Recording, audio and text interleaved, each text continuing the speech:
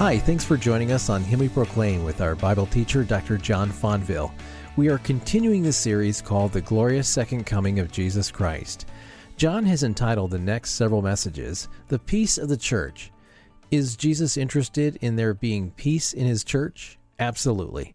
And what disrupts that peace is tolerating sin, false teachers, and their false doctrine. It's upsetting to believers and disruptive to the gospel going forth. One could say it's an age-old problem. The teaching today will give us a good foundation about this important topic to believers. Here's John with the Peace of the Church, Part 4. Paul begins by addressing those in the Thessalonian church who are behaving and believing in an orderly fashion. Look at verse 6 and look what he says. He begins with this very authoritative tone. He says, "But we command you." That's a very, very authoritative tone. We command you, look what he says, brethren, in the name of our Lord Jesus Christ. When he adds this phrase, in the name of our Lord Jesus Christ, he is highlighting the divine origin and authority of his command. Paul is saying that his command to the church is backed up by the authority of Jesus himself. What he's saying is that to disobey this command is to disobey the Lord. He says, we command you. This is how one scholar puts it. He says, Paul is in a very determined mood. I would say so. We command you, right? He says his language has a military feel to it, as though he were a drill sergeant on the parade ground. He issues commands and he requires obedience, and he refers to a certain element in the church at Thessalonica that is disorderly. They're insubordinate. This word refers to soldiers who are out of step, to soldiers who are being insubordinate, to soldiers who were rebellious, and they were not open to discipline. And so what Paul does is he goes on to spell out the specifics of his command. Look what he says in verse 6. With the authority of Christ, he says he commands those who are behaving orderly, look, to withdraw from every brother who walks disorderly and not according to the tradition which he received from us. This command to withdraw, to keep away, what it has is the idea of be very careful to not be influenced by disorderly beliefs and behavior. That's what Paul's concerned about. Paul is concerned that faithful believers in the church, orderly believers in the church, are not going to be negatively influenced by a rotten apple. That's what he's saying. He's saying be very careful not to be influenced by disorderly brothers who are walking in insubordination to the church. He says, because this disorderly behavior and beliefs of some set forth a negative influence and it disrupts the peace of the church. So to preserve the peace of the church, to protect orderly, faithful believers from being negatively influenced by some who are being disorderly, Paul says, I command you, keep away from them. Keep away from the brother who is walking in a disorderly fashion, who is not walking according to the tradition which you received from us. So as we looked at last week, this translation in some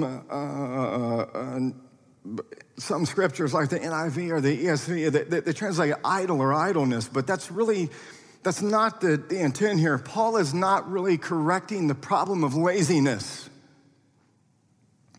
He's correcting the problem of disorderliness. This word, keep away from brothers who walk in an unruly life, who are disorderly in the church, disrupting the peace of the church. This word comes from the military, and it comes from military speech that refers to people who are insubordinate and have disorderly conduct.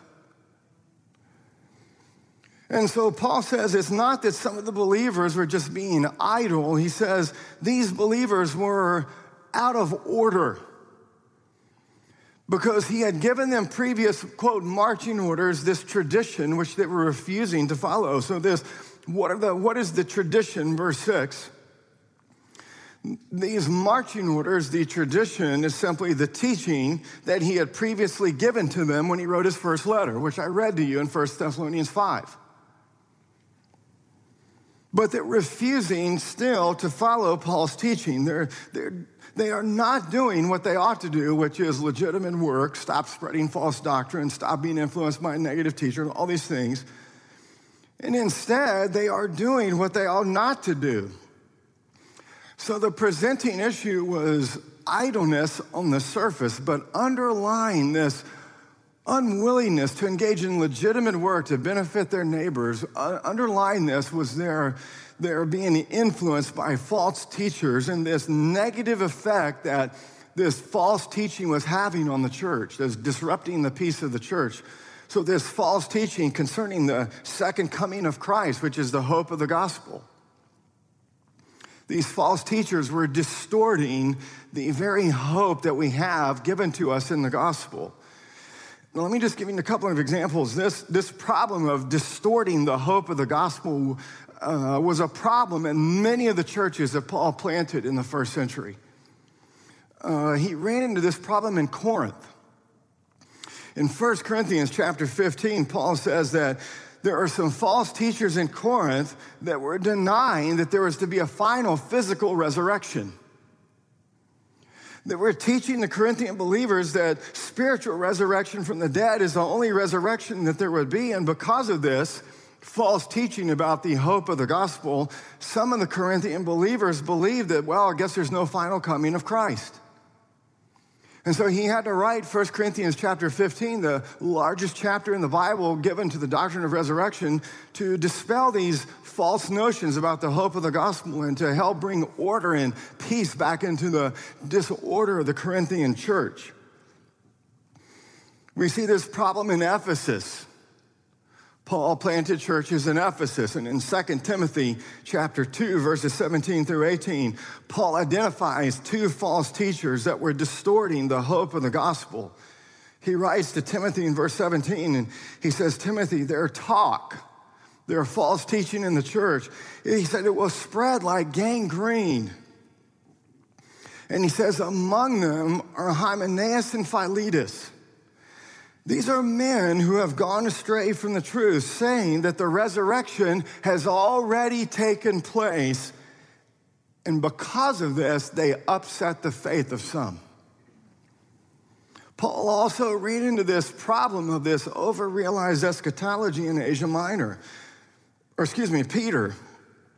In 2 Peter chapter 3, verses 3 to 13, Peter addresses a similar problem about the denial of the second coming of Christ that is negatively affecting the churches in Asia Minor. And then we come to here in the churches in Thessalonica, and yet once again, Paul is encountering these false teachers who are giving false teaching about the second coming of Christ. And so in chapter 2, verse 2, he says, because of this, some of the believers have become shaken and alarmed in their faith, these negative effects. They were fearful. But here in chapter 3, he says that because of this false teaching, some had not only become shaken and alarmed, but some had actually become disorderly. They had become insubordinate. They had begun to follow the influence, the negative influence of these false teachers. And look at verse 11. He says in verse 11, he says, for we hear that some among you are leading an undisciplined life, doing no work at all, but acting like busybodies. It's a play on words, as I showed you last week, that highlights this disorderly living. Paul says that they're not busy doing legitimate work, but they're busybodies. These believers were very busy in the church. But the work they were doing was not legitimate. They were busybodies. They were meddling in the affairs of others in the church. And what they were doing is that because of false teachers who were teaching these believers about Christ's second coming that had already happened, and they missed it, some of the Thessalonians said, well, then why work? Let's just give up our day jobs and we'll go around with these false teachers and busily spread this false teaching that we've received about Christ's second coming. And so while busily engaged in spreading this false teaching, they were asking the members of the church, support us. Support are false teaching. In some languages, one speaks of a busybody as, quote, one who puts his spoon in someone else's cup. What these Thessalonian believers were doing was they were putting literally their spoons in other people's cups, asking to be supported for their new teaching ministry in the church. And so what they were doing is they were now interfering with the business that properly belonged to the officers of the church, both Paul and the leadership in Thessalonica, both in teaching and administering finances. And so they began to disrupt the peace of the church through all of this mess. And Paul says, I command you, stay away from these brothers so that you are not negatively influenced by them. And then look at verses 7 through 10. He gives two reasons for why these orderly believers are to be careful not to be influenced by those who are disorderly. Look at verses 7 through 9. The first reason, he says, that faithful believers are to avoid being negatively influenced by the beliefs and behavior of disorderly believers is because they have an apostolic example. Look at verses 7 through 9. He says, for you yourselves know how you ought to follow our example because we did not act in an undisciplined manner among you. He says, nor did we refers to Silas and Timothy as to his co-workers. He says, look, we didn't eat anyone's bread without paying for it. But with labor and hardship, we kept working night and day so that we would not be a burden to any of you. Not because we do not have the right to this, not that we don't have the right to be paid for preaching the gospel to you, because we do. He says, but we gave up this right to be paid for teaching you sound doctrine. He says, in order to offer ourselves as a model for you so that you would follow our example. And so the first reason why orderly believers are to keep away from those who are disorderly is because of the apostolic example that was set before them. Paul and his co-workers, Silas and Timothy, modeled the tradition, the teaching that they taught them. Back in 1 Thessalonians chapter 2, verses 9 through 10, Paul had already reminded them of this the first time he wrote. Listen to what he says. He says, for you recall, brethren, our labor and hardship, how working night and day so as not to be a burden to any of you, we proclaim to you the gospel of God. And your witnesses, and so is God, how devoutly and uprightly and blamelessly we behave toward you believers. And so Paul offers himself yet once again to these believers. And the reason is clear. He doesn't want the bad example of a disorderly believer in the church to have a negative effect on those who are being faithful. What would be the negative effect? It would lead them from the purity of the gospel. It would lead them from the hope of the gospel.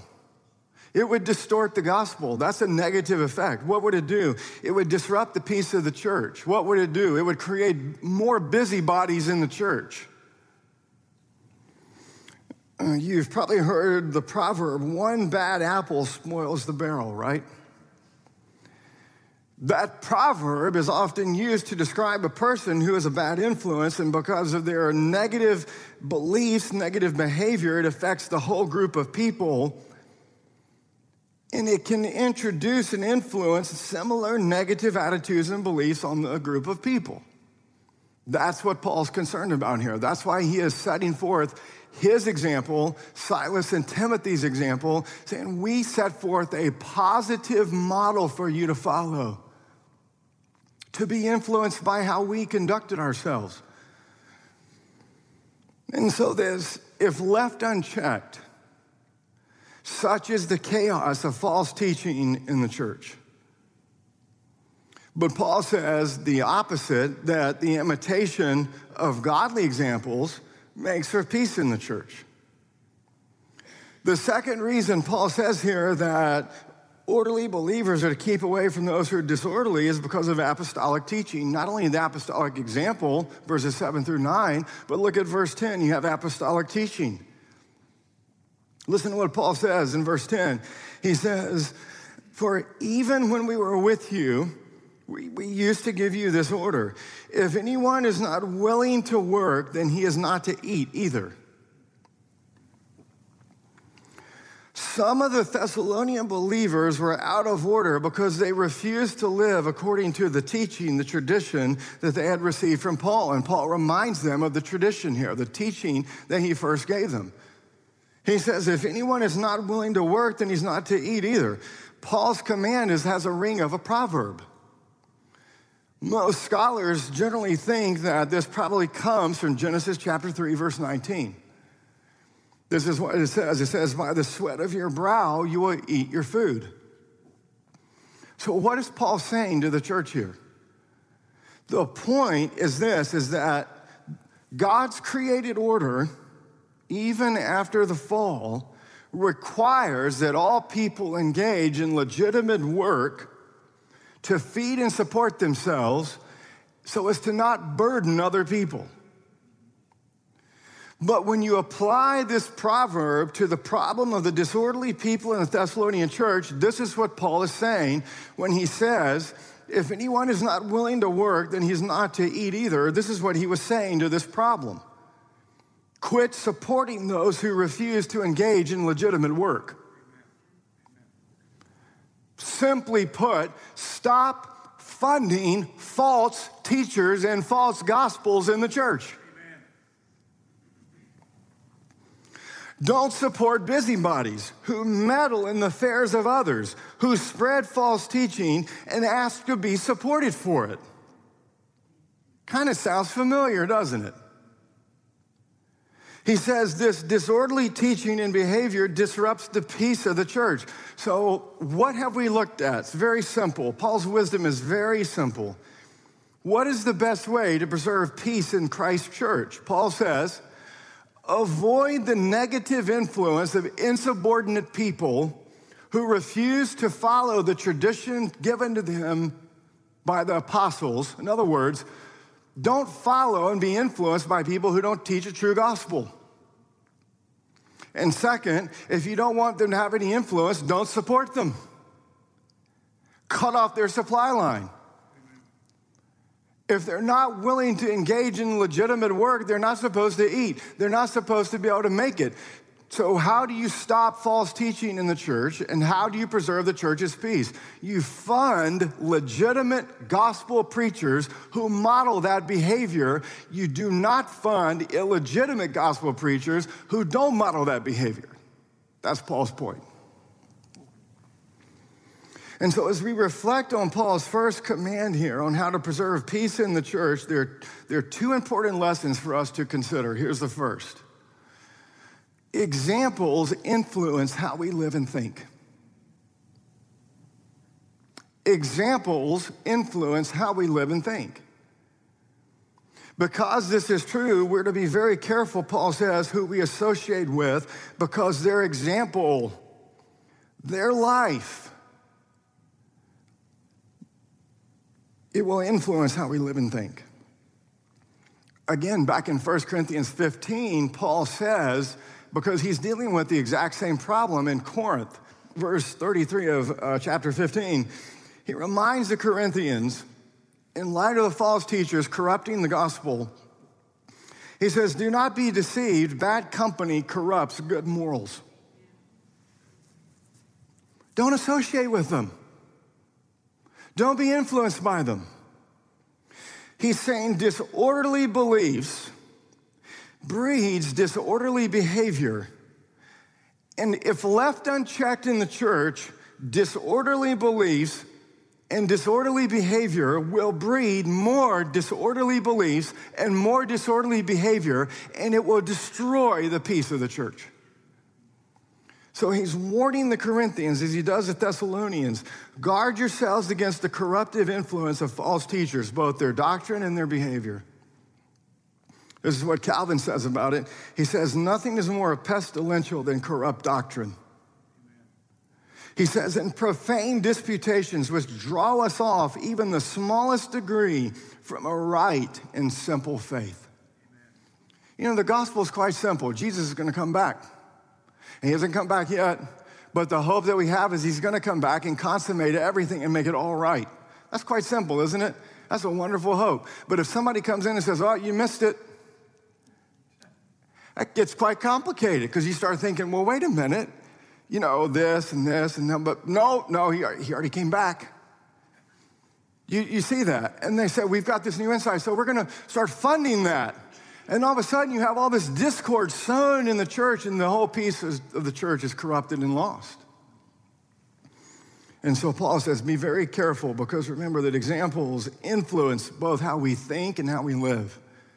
Second, this is the second lesson that we get. Examples hinder or advance the gospel. Examples either hinder or advance the gospel. Ultimately, in this last chapter, Paul's concern is not simply moral lessons that are negative or that are positive. Be a good example, don't be a bad example, a little moral lesson here for us, and call it a day. That's not Paul's ultimate concern. His ultimate concern is the gospel. Listen to 1 Thessalonians chapter 2, verse 9. He says, we worked night and day in order not to be a burden to anyone. Who was being a burden to everyone? The busybodies, right? Paul says we did the exact opposite. We worked night and day not to be a burden to anyone while we preached the gospel of God to you. 1 Thessalonians chapter 1, verse 6, he refers to the positive effect of his lifestyle that he had on the Thessalonian church. He says, you became imitators of us and of the Lord. What a statement. You followed our example. And he says, because of that, you received the word, the gospel. So in light of these statements that Paul is making in both his letters about this model that he and Silas and Timothy set forth for the church, we can see what he is trying to do here. It's all about the gospel. Let me give you an example here. Paul's tent making was not only model behavior for the Thessalonians to imitate. He wasn't wanting everybody in the Thessalonian church to become tent makers, right? His tent making was for an evangelistic purpose. It was a tool to clear away impediments to the acceptance of the gospel that he preaches. In fact, listen to how one scholar says it. One scholar says that Paul's tent-making strategy may have been a viable strategy for making converts because there were Olympic-style games and various people were looking for temporary accommodations such as tents. And what Paul wants the Thessalonians to be is good witnesses by living an orderly life, by working in legitimate areas of work so that there are no unnecessary obstacles to the gospel. That's his point. As I mentioned to you last week, too often Christians undervalue the work that they do. Failing to see it is vitally related to the relationship with Christ. But Paul is teaching us that it is through our places of employment that we have daily opportunities to love and serve our neighbors by doing excellent work for them. And when we use those places of employment that God has given us to love and serve our neighbors in whatever that capacity is, we can remove unnecessary obstacles to the gospel. This is why Paul and his co-workers were so intent to make themselves a model for the Thessalonians to follow, because it was the gospel that was at issue. It was the gospel that was at stake. It was the gospel that Paul was concerned about. And that's what we're concerned about for the preservation of the peace of the church, is so that the gospel has no unnecessary obstacles. So that, listen to what he says in chapter 3. He says, we want the word of the Lord, the gospel, to spread rapidly and be glorified just as it did also with you. That's his great concern. Let's pray. Father, thank you for your mercy to us, and thank you that you give us the wisdom of Paul here. Help us to heed his command. And help us to listen and follow and submit to the divine commands that you give us to preserve your church so that the gospel can spread rapidly and be glorified and come into people's lives and change them. For your name's sake, we pray in the name of the Father, and of the Son, and the Holy Spirit. Amen.